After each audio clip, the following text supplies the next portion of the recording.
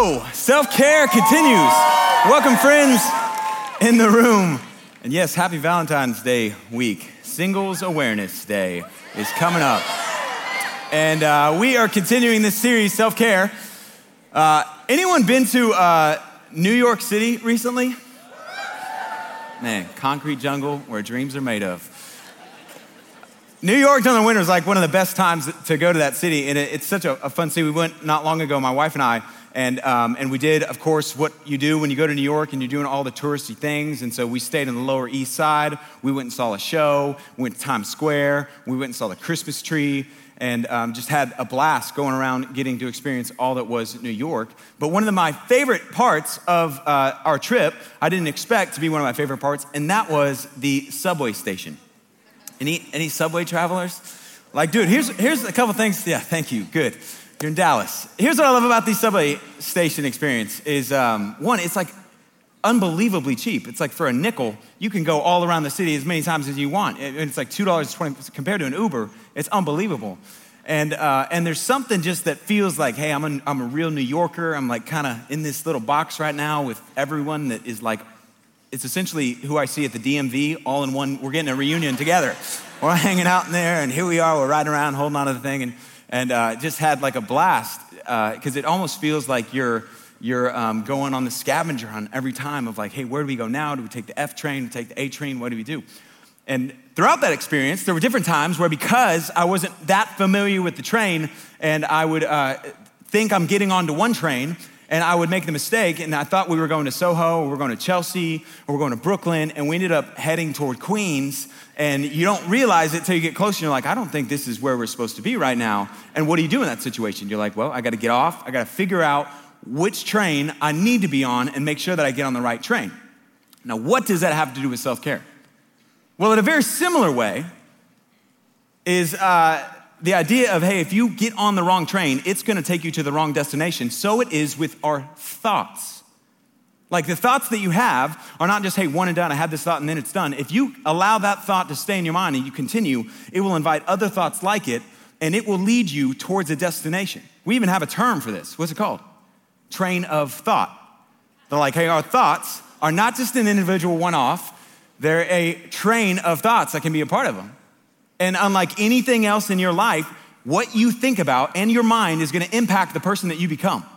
And so if you don't have the ability to really control the trains of thoughts that are trying to get you, and the ability to, hey, I need to get off this train of thought right now because it's making me freak out, and I need to get on that train over there, you will live a life that you're no longer in control. And so we're gonna talk about tonight what it looks like to control the mind. But before I do, you know what I mean by like, the mind can be so powerful, and it can just lead you, and all of a sudden one thought leads to another that leads to another, and you've jumped on this train, and it is heading towards the destination that you don't wanna be at. What do I mean by that? Like, here's some examples that I wrote out. I called this the step on the WebMD train, where all of a sudden you have like a sore back, and you're like, what could this be? And I go into WebMD, I pull up the app, I like put in the symptoms, and everything that comes up is like, it could be an appendicitis rupture, kidney failure, or cancer is in all of them. And you're like, oh man, that is not good. And all of a sudden you're like scheduling doctor's appointments to go see, because hey, I need to go see a doctor because I think my kidneys are failing right now. I have cancer, back cancer. I didn't even know that happened, but that's what I have. Or here's another train, the reading into things in a dating relationship train, where you're dating someone and you're having gone on a few dates, things are going good. Maybe you're the girl there, he's dropping you off, and you're a few dates in, and he drops you off, and he's like, hey, I had a nice time. And then he gives you a side hug, and you're like, what does nice time mean? And side hug, really? You give me a side hug? And so you begin to play the train. You're sitting there like, I don't even know if this guy likes me. He doesn't think I'm attractive. I bet he likes Sarah is what's going on. He's probably gonna break this off. I'm gonna break it off with him before he breaks it off with me, because that's what I'm gonna do. And you just go crazy because you follow the train of thought. Or, oh man, it's so true. It all be a little crazy. Or maybe it's like with your boss. I don't know if you've been here, but you send an email to your boss and you don't get a response. And you're like, no response. I wonder if he got the email. Of course he got the email. You can't not get the email. We work at the same company. It's not like it went to spam. He must have not liked my idea. I bet he probably doesn't like me. I bet I'm next on the chopping block for a job. I need to update my LinkedIn profile. I don't even know my LinkedIn password. Man, I gotta find a new career. And all of a sudden, just from one thought, and it's probably irrational, usually it's irrational, and it has nothing to do, and the boss was like, oh, I was off yesterday. And you just lose your mind because you follow the train of thought. And that can happen in little ways, and it can happen in big ways. But regardless, if you and I cannot learn the ability to get off of that thought train, then you and I are gonna not only not have control of our thoughts, you won't have control over the life that you're gonna live, because nothing within your control, and your thoughts are in your control, and we're gonna talk about for the next really 30 minutes about how you can step off of that thought train, but nothing that is in your control, like your thoughts, will impact your life. Or your thoughts, more than anything else that is within your control. You can't control all the circumstances you face, everything that you're gonna face in life, but you can control your thoughts and how you react to them. And here is why this is so important, because it's pretty easy whenever you're on the A train in Brooklyn and you need to get off and get on the other train. I know how to do it. I just wait until the door's open, I step off, I look at the chart, and I'm like, all right, I need to go here. It's not as easy or intuitive to get off some of the thought trains that we can get on. So tonight, as we continue self-care, we are gonna talk about winning the battle of the mind. This series has been a look at what does it look like to care for yourself biblically in terms of mind, body, spirit.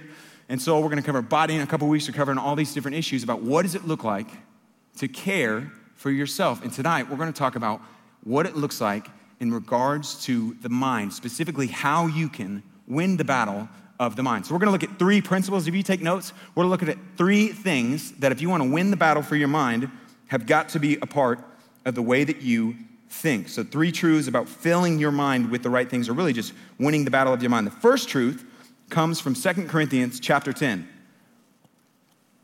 We're in it, Corinthians.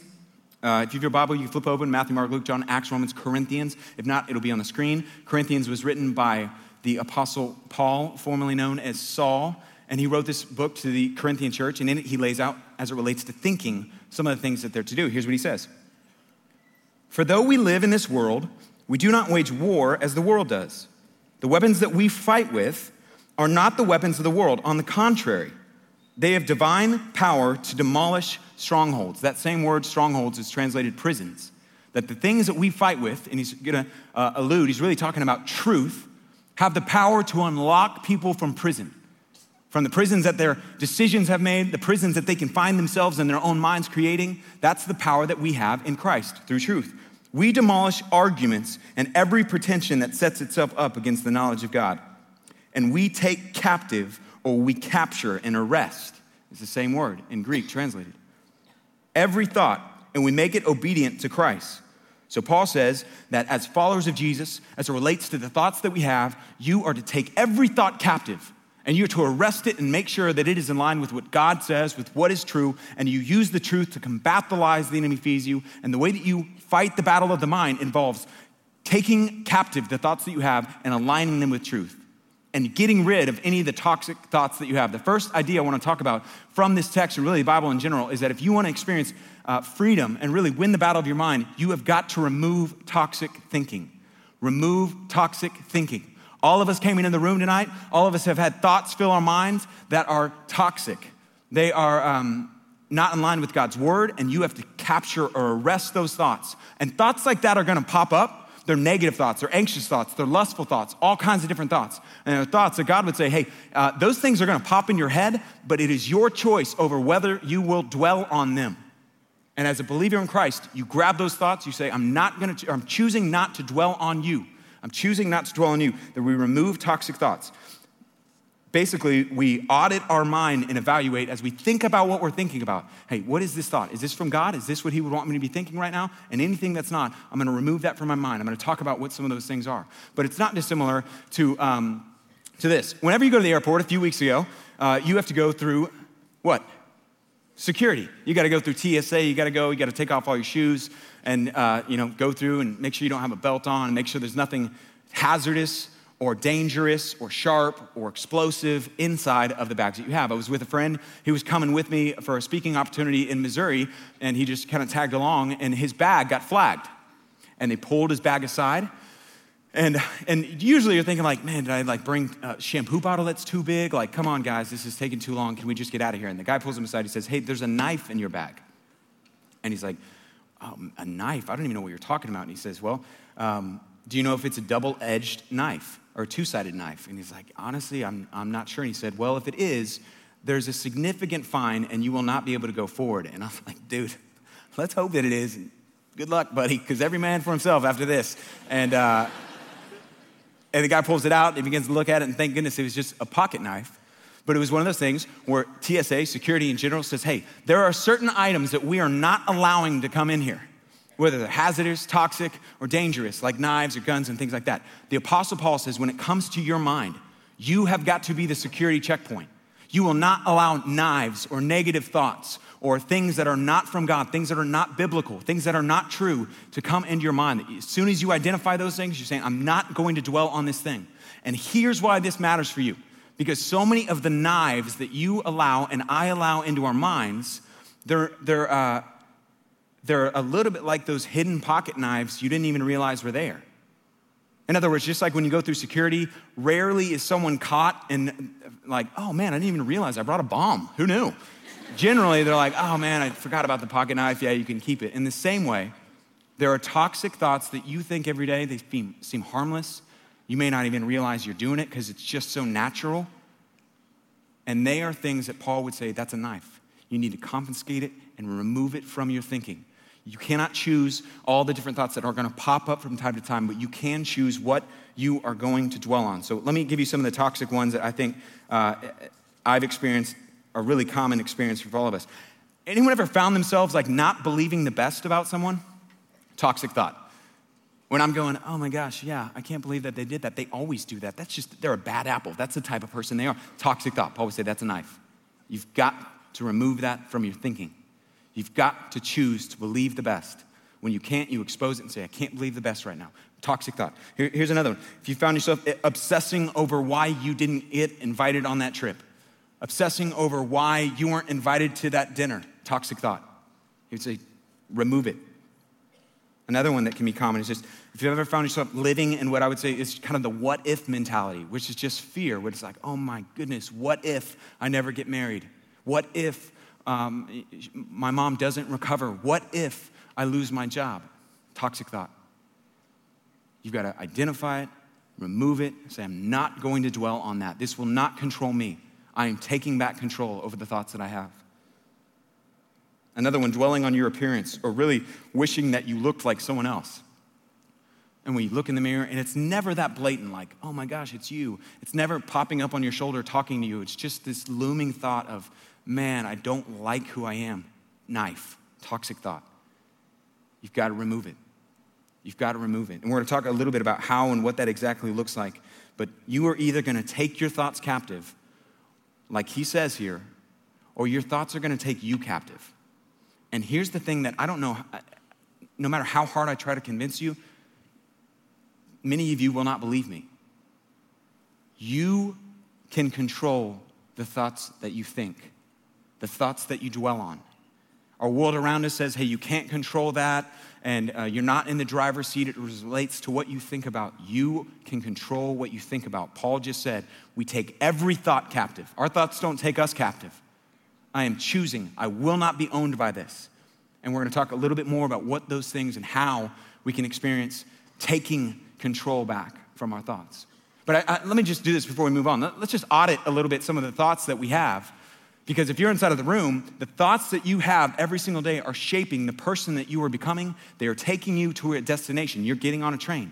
So let's think in the last 24 hours. I wrote out 3 categories or scenarios. As it relates to the thought that you have, the thoughts that you've had in the last 24 hours. Here's a question for you. Were the thoughts you had over the past 24 hours, were they more worried thoughts or peaceful thoughts? The last 24 hours. Were they more worried or peaceful? The thoughts of the last 24 hours, were they more negative or positive? Was I more prone to negatively interpret, to step on that negative train? And when you step on that train, it just goes further and further down the negative road. Everything else, it gets worse and worse and worse. Were the thoughts of the last 24 hours, were they more worldly or eternal? It is impossible to live a positive life with negative thinking. Is it impossible? It is impossible to live an eternal an eternal mindset life with worldly thinking. And it is impossible to live a life filled with peace with anxious thoughts and anxious thinking. And the Apostle Paul says you've got to take those things captive. You remove every single toxic thought. Some of you, this means you've got to remove some of the things in your life that are fueling the toxic thoughts. Like here's the true story. There are friends that you have, let's say you struggle with anxiety. Let's say you struggle with lust. Let's say you struggle with whatever it is. There are friends inside of the room, friends in your life. Maybe they're not here tonight. Maybe they're just in your life in general. And they're not helping you get off the wrong train and get on the right one. They're helping you stay on the right train. They're like, dude, we're on the train to anxiety, and let's just feed off of one another, and I can't believe it. Or the train of jealousy, and let's just feed off of one another. The train of gossip. Let's just feed off of one another. And you got to make sure you don't have people around you that are pulling you on that train. The other thing is just the things that you're consuming. The things that you're consuming are filling your mind with those thoughts, and those thoughts are a train that lead to a destination. What are some examples of that? Pornography, we talk about all the time. That if you fill your mind with lustful thoughts, it's going to take you in the direction of a destination of lust-filled desires and acting out on those things. Of being unable to be experience what God's desire and plan for sexuality really is. If you fill your mind with, there's so many different things, and some of them are not even that blatant. Some of you need to get off social media, because every time you get on there, you're filled with thoughts about how much you don't have and how much you don't have, and I can't believe that and you're insecure about what you look like because she always posts these pictures and these short skirts, dresses, whatever girls wear, okay? And so, some of you need to get off dating apps. Like for real. Like you're on dating apps and you're a different person. You're checking it every 3 seconds. You're like, oh my gosh, did he like me again? And I can't believe that he didn't like me. I've liked him 5 times. And you need to get off of it because it is changing you. And you are filling your mind with things that are distracting you. And you need to take those thoughts captive. And one of the ways you take them captive is by saying, hey, I'm not going to consume that stuff. Some of it's like neutral, like Narcos, or just shows on Netflix where you're like, hey, it's just filling my mind with bad things. I'm more anxious because of the things that I'm consuming. So Paul says, in order to experience and win the battle in your mind, it's got to include removing toxic thoughts from your life. The second step he lays out in Philippians chapter 4, book of Philippians, Paul writes from a jail cell. And so he writes out these words, and he's arrested for his faith. And he's thrown in a jail cell. He's chained to a Roman guard. And he writes out these different words to the Philippian church. He says this: finally, brothers and sisters, whatever is true, whatever is noble, whatever is right, whatever is pure, whatever is lovely, whatever is admirable, if anything is excellent or praiseworthy, think about such things. Paul says, fix your attention on these things. That there's not only stuff that we need to get rid of in our life, and we're going to arrest that, and that's not coming in. There's also things that we need to fill and dwell on over and over and over again, rehearse and replay in our mind. And he says, whatever's true, whatever's noble, right, whatever is pure, lovely, admirable, which is just like full of worship or worthy of worship. You could say heavenly. He says, begin to think about these things. Think about what is true. Think about who God is. Think about the truths that are contained in God's word. Those are the things to dwell on. And not fill your mind with toxic thoughts. The second idea is to replace the lies with the truth. If you want to win the battle of the mind, it involves replacing the lies with the truth. I need to identify when I am beginning to believe a lie. I am wanting to get on this train. And I need to have others around me and really take the steps to replace the lie with the truth. Imagine what your life would look like if you really applied these verses.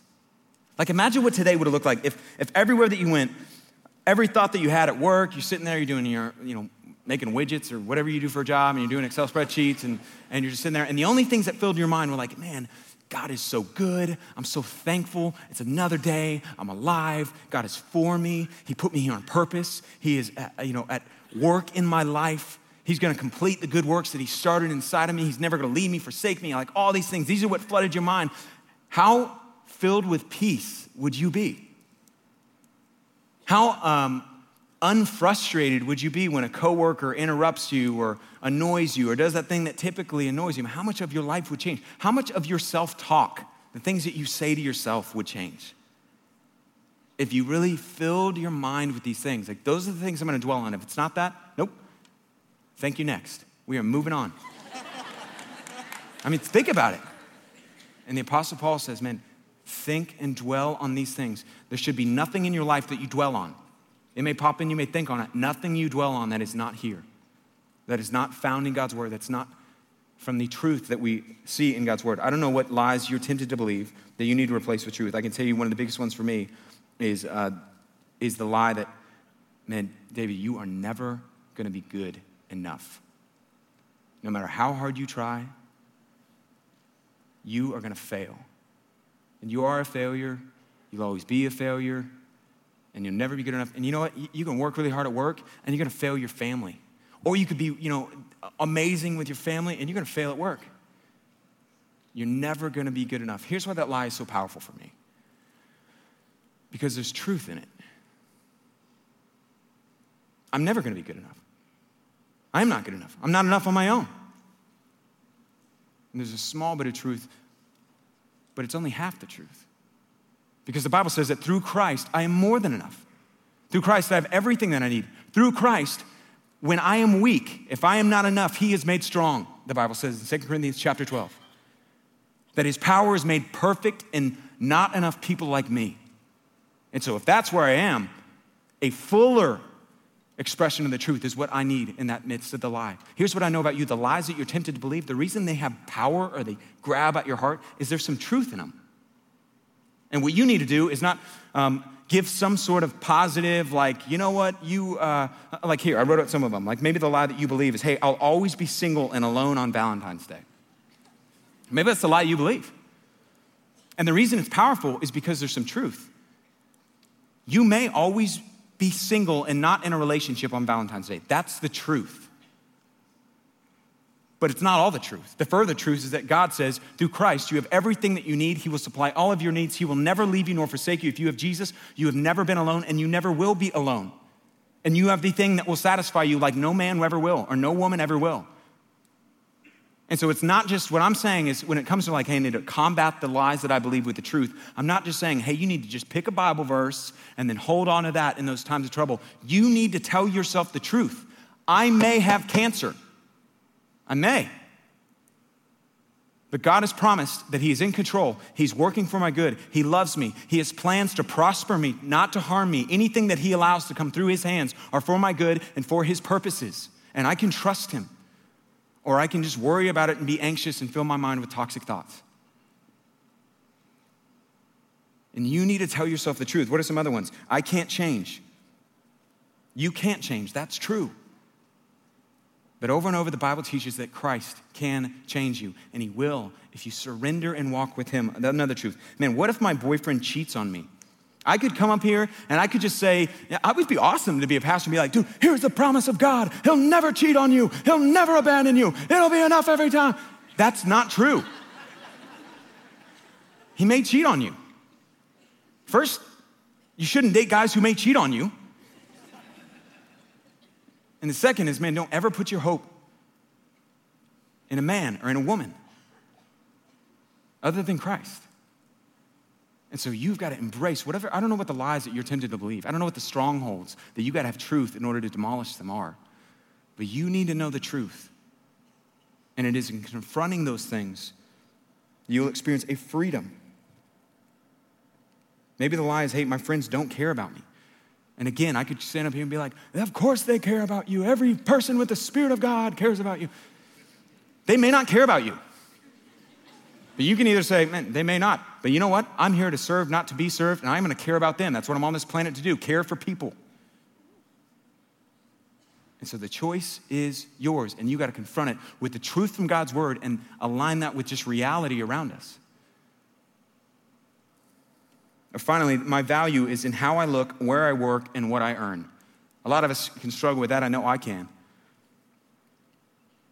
And here's the truth. Your value is in where you work, how much you earn, and how you look to the world. Let me say it another way. To people whose opinions don't matter. To people whose opinions won't last. But your worth, in the truest sense, has already been defined by God of the universe saying, I find you so valuable, I will give my own life for you. That's how much you are worth. And it has nothing to do with how you look, how much you earn, and where you work. But the truth is not to say like, no, that stuff doesn't matter. It matters a lot to worldly people who don't know Jesus. And every day you're gonna be bombarded with people who are like, this is what matters in life, and you've got to hold on to the truth. It matters to them. Am I gonna let it matter to me? Am I gonna let it define who I am? Or am I gonna let Jesus and what he did on the cross define who I am? And that's a choice you have to make. But all of us can experience winning the battle of the mind if you remove toxic thoughts and if you replace the lies with the truth. When I was on the subway, here's what is encouraging to me, is the more that you embrace God's truth in the midst of the lie, the easier it becomes for your mind to run to the truth in those moments where I'm tempted to get on the train of anxiety. It becomes easier to, God is with me, he's for me, I can trust him, he's in control, I've never had control. That's an illusion and a myth. God loves me, I can have peace because everything is sifting through his hands and he is for me. The more that I rehearse and ingrain that in my mind and believe that, the easier it becomes when I'm tempted in order to get on that anxiety train to run to the train of truth. And the more that you continue to renew your mind, combat the lies with the truth, the easier it becomes. It's not similar to this. When I was running around on the subway or when I was riding around on the subway, there are times where I was like, oh no, I'm on the wrong train here. You know what didn't happen a lot? I was with a friend who lives up in that city. He never got on the wrong train. He lives there every single day. If he got on it, he knew immediately, oh man, I'm on the wrong train. I got to get back on the A train. And he would quickly get off because he had familiarized himself with it. This is how science, neuroscience, which is the study of the brain, says your brain actually works. It's just aligning with God's word. In Romans chapter 12, it said, when you renew your mind, it changes the way that you think. You create neural pathways, if you will, that make it easier to run to that truth every single time, the more that you do it. And it weakens the power of the lie. Makes it less likely to run to that. Science is saying this is how your mind works. And the more that you renew your mind around the truth from God's word and reject the lie, it gets only easier and easier. And the same way is also true that there are going to be times where because either you don't know God's word enough, which also you need to read God's word if you're going to combat the truth or combat the lie with the truth. There's going to be other times where you're just at a place where you're like, man, I'm stuck. I don't know how to get off this train. I don't want to be on this train. It's a depression train, and I don't know how to get off of here. And so I don't know what else to do. And what do? Very similar to in that situation. In New York, my wife and I headed to the Christmas tree lighting. Here's what's true about subways. This is like a subway message, train message. They're never like perfect. There's always construction going on, the Green Line 1, and there's always just something off. And then they operate between the hours of between 1 p.m. and 2 a.m., no train going here. So there's just times you're like, I literally don't know what to do. I'm looking at it, and the option that we had is not working now, so what do we do? What did I do? I asked those around me. I brought others in, said, I don't know, I'm stuck. I don't want to be on this train. I don't want to go to this destination. I want to go to that destination. Will you help me? This is what you have got to do if you're going to win the battle of your mind. Because you will not always be able to know, hey, I can't get on the right train. I want to fight this lie. I just don't know how to right now. And you got to bring others in along the journey as we help one another. That's how God created and wired us to work. Finally, the third idea as it relates to winning the battle in your mind, it comes from the same chapter of Philippians where he says this, rejoice or have joy, be joyful in the Lord always. I will say it again, be joyful or rejoice. I read this and I'm like, are you saying that joy is a choice, Paul? Like I can just choose to be joy? Are you writing this from Cancun or something with a Mai Tai in your hand? No, he's writing it with a armed man chained to him from a prison cell. How can you write that, Paul? Because he doesn't say, hey, rejoice in all, or in the circumstances. It says, in the Lord, in every circumstance. But the Apostle Paul would say, hey, you have to choose joy. The third thing, if you want to win the battle in your mind, is you have to reframe with the right perspective. What do I mean by that? I mean with an eternal perspective. You can either choose to see the lens and kind of the world around you with an earthly perspective and with today, and this is always how it's going to be, or with an eternal perspective. The Apostle Paul was able to choose joy because he maintained an eternal perspective. He said, look, no matter what the situation is, because of the truths that I know, because of the fact that I'm gonna spend forever and ever and ever with God, that there's gonna come a day 5 billion years from now, I look back and the fact that I was chained to Rocky over here was not that big of a deal. I can always choose joy no matter what because I know where my hope is. And he would say, so can you. Whatever situation you're in, you have an opportunity to reframe it with the right perspective around you. Let me further illustrate what I mean by that. To choose to see the goodness of God and the best in the scenario around you. And before you run off, let me explain a little bit more what I mean. The Apostle Paul, 3 chapters earlier, explains exactly what this looks like. Where in the very first chapter of the book, he says this, now I want you to know, brothers, this is Philippians 1, verses 12 and 13, that what has happened to me has actually served to advance the gospel. And as a result, it has become clear throughout the entire palace guard and to everyone that I am in chains for Christ. And because of my chains, most of the brothers and sisters have become confident in the Lord and dare all the more to proclaim the gospel without fear. Paul says, hey, most people, I'm sitting here, I'm locked up next to Rocky, and I'm sitting here, I'm in chains, I'm thrown away, and most people be like, hey, where's God now? What are you doing? I'm so angry. This is terrible. I'm just upset. And he says, this is amazing. I have a chance where every 8 hours I get a new guy. They would change up the guard every 8 hours and they come in and I have a captive audience, literally, and I tell them about Jesus. And now the entire Imperial Guard knows about Jesus, what he just said. That even in the midst of a circumstance, everyone would be like, dude, that is bad. We need to pray for him. He's like, this is great. I get one guy after the next, and they're all coming to know at least the Jesus that I talk about. He was able to see and reframe it with the right perspective. That even some of the worst moments or most mundane, trivial moments, frustrating moments, that I can choose, and I must choose to look for the goodness of God around me. It's not dissimilar to this, in case you're not following me. It's like, it's a little bit of what we do when we choose the right filter on Instagram. You guys know what I mean by that? Here's what I mean, is whenever I take a picture, you guys know what the most popular filter is on Instagram? Anyone know? Claritin, whatever that is. Claritin is the most popular. And here's really, I think, what the filter that you choose in the room, let's be honest. How do you choose a filter that you use? Whichever one you look best in. That's where you're like, nah, not as good. I haven't seen the sun in a year in that one. Okay, move to that one, that one, that one. And you choose a filter based on whichever one makes it look the best, right? Like, here we go. We'll just look good. Here we go. And there you are. Then I would go, and I'm going to take this, and I'm going to be like, man, not that one, not that one. Oh, that's not good. And I would choose the right filter based on whichever one looks best or is the best looking. In the same way, the Apostle Paul would say, hey, you do not have a choice over everything that you're going to face in life, but you have a choice over the filter that you're going to place on it. And you can choose the best looking one and seek to see the goodness of God no matter what's going on around you. Or you can choose to see the filter just like the world sees, but you can choose joy. What does this look like? Let me give you some practical examples of what I mean by that. Maybe you found like, hey, my car is in the shop. That's a bummer of a day. My car, it may be totaled. I don't know what's going on. My engine's having trouble.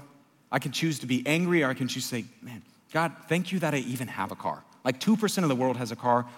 Thank you that I have a car that can even go to the shop. Maybe your dishwasher, you came home tonight, your dishwasher's broke. You can either choose to be like, man, what in the world, God? I thought it was following you. I was at the porch tonight. Or you can choose to say, all right, God, my dishwasher's broken. I guess I'll have more time to listen to a porch sermon as I wash these dishes by hands. I mean, think about it. Maybe you're sick. And my knee-jerk response is like, oh man, I can't believe I'm sick. I'm so. Or I could say, I'm sick. God, thank you for sickness because it reminds me to be thankful for all the days where I'm not and I'm healthy.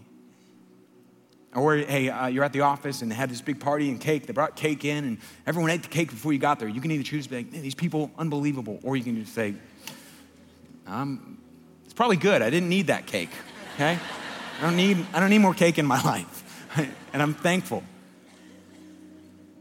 Whatever situation, you will not choose the things that you face in life, and those are trivial. But you can choose how you frame it and the filter you put on it. Just like with the Instagram, we look for the best looking. Because of God, his promises, our eternal security that we have. No matter what we face in this life, he's working for our good. You can choose to look for the goodness of God in every situation.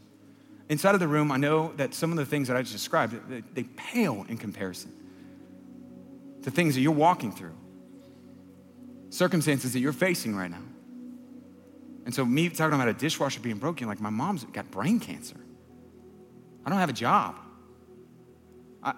My fiance and me just broke up. My whole world just changed. You tell me, like, put the right filter on it? And I don't want to pretend that I know everything and every emotion that you're feeling and everything that you're walking through. And I'm also not just saying, well, hey, man, just be positive and everything will look up. Because I, like you, walk through things and hear through stories and experience things in my own life where I'm like, man, I cannot see exactly what God is doing here. I'm not smart enough to know how you're going to redeem someone being molested. But I know this. There will come a day where, according to Ecclesiastes chapter 3, for even the things in this life where like, that doesn't make sense, God, I don't know what you're doing there, we will see everything made beautiful in its time. That's what the verse says. Ecclesiastes chapter 3. And that truth, along with the truth in Romans chapter 8, that everything, if you are a follower of Jesus, in your life is going to be made to work for your good. And God is using that inside of your life. It's not dissimilar to this, and I'll close here. When I was in school, or there was a time after I had actually graduated from school, I got invited to go to a football game from my alma mater, and I was given tickets, and I got to sit on kind of the front second row, and I was down on eye level, and all of a sudden at halftime, the band came out, and what happens when the band? They start doing like a choreographed thing. When you're looking at it from the ground level, it looks like chaos. You're like, what is going on right now? Like the tuba is about to take over the xylophone and the clarinets over here. Do they even have clarinets in these things? And it just looks like total chaos from the ground level. And then you look up at the screen and you see, oh, it's spelling something out. It was all purposeful. It looked chaotic. It looked random. It looked, what? And then up at the screen, when you see it from above, it's totally different. I know that some people in this room are holding on to something that I have no idea how God, when we see it from above, is going to make us all go, wow, it's totally different. He allowed it. He didn't cause it. But there was a purpose even in the pain. I further know that because we saw it ultimately on the cross. The Son of God becomes a man, comes to earth, lives a perfect life, goes around, never sins, never does anything wrong. What does he do his entire life? Spends it pouring himself out for humanity. He allows blind people to see. He allows lame people to walk. He heals people. He restores families, transforms the area in which he lived.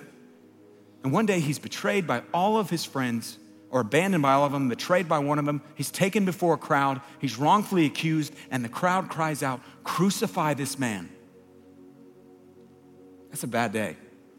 And he's led away, he's crucified on a hill called Calvary, and he dies a brutal death at the hands of men he created and formed in their mother's womb, being held up by a cross made of wood that he fashioned the tree and created and gave life to it. That's a bad day, depending on how you frame it. Because it's also the greatest day. The greatest evil act in human history, humanity, the creation, killing their creator, would also become the greatest act in all of human history. The greatest day in human history, because it's not just the day that Jesus died, it's the day that death died. And where God entered into the world and said, I will provide a way. I will give a sacrifice of myself so that anyone who trusts in me, not in themselves, can have eternal life. It's all how you frame it.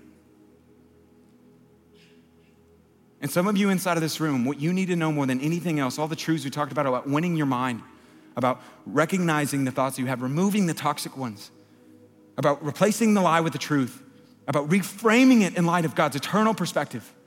The truth that you need to know more than anything else is not that you need to get off the train of anxiety. You were born into this world as a child of wrath, the Bible says. You were on a train from the moment you breathed your first breath to the sins that put you into this, into who you are today. The sins that you've created placed you on a train, not to anxiety, but to hell. And there is only one remedy to get off that train, and that is to put yourself underneath the trust, or put your trust in the Savior who died in your place, who came to defeat death, to offer eternal life to you and to me and anyone who will accept it. You have, according to the Bible, have your mind has been blinded. That's what it says. 2 Corinthians chapter 4 says, the mind of unbelievers, if you're not a believer in Jesus, your mind has been blinded, the Bible says. And it's blinded you from being able to see the goodness of God and the glory of God in Jesus and the work that he did on the cross. And today that God is inviting you. I want to have a relationship with you. I went to such great lengths to die for you. Will you accept the hands that are reaching out to you, the hands that reached apart for you? Will you accept that offer? And if you do, you will have eternal life. And if you don't, you will stay on that train. And he offers it to you. And here's the truth, man. You will never now be able to stand before God someday. If you're like, man, I don't know if I believe that. I'm not really sure. I don't know what I believe. I know this at least. You will never again be able to stand before God and say, man, I never heard about Jesus. I never knew he was the only way. Because God will say, man, on February 12th, 2019, you heard about the Savior of the world who came for you. Will you accept him? For the rest of us, the choice is ours. Will we win the battle in our mind? By removing toxic thoughts, replacing the lies with the truth, and reframing it in light of the goodness of God with an eternal perspective. Let me pray. Father, I want to pray for two groups of people. And the first is those who I know inside of the room don't know you. And they have never had a moment where they have, through faith, trusted in Christ. I pray that right now, wherever they're seated, they would maybe for the first time just say, Lord, I believe that I'm a sinner. You died for my sin. I trust not in how good I am, but in you dying in my place and rising from the grave. That alone. I pray that truth, which is, there's no magic prayer, magic words, but words that reflect a heart that trusts, a mind that trusts, form the beginning of a relationship. And I pray that all over this room that would break out. In the second group, I want to pray for people who are walking through the valley of the shadow of cancer, the shadow of heartache and heartbreak, the valley of betrayal, abandonment, pain, God. That you would be in this moment and in moments going forward more real than them, or more real to them than the pain. That you would eclipse those things in their mind. They would recognize toxic thoughts. They would be able to you would give them the grace to reframe no matter what situation they're walking in, and they would hold fast onto you. Would you replace the lies that we all believe with the truth from your word? Thank you for Jesus. We worship you in song. Amen.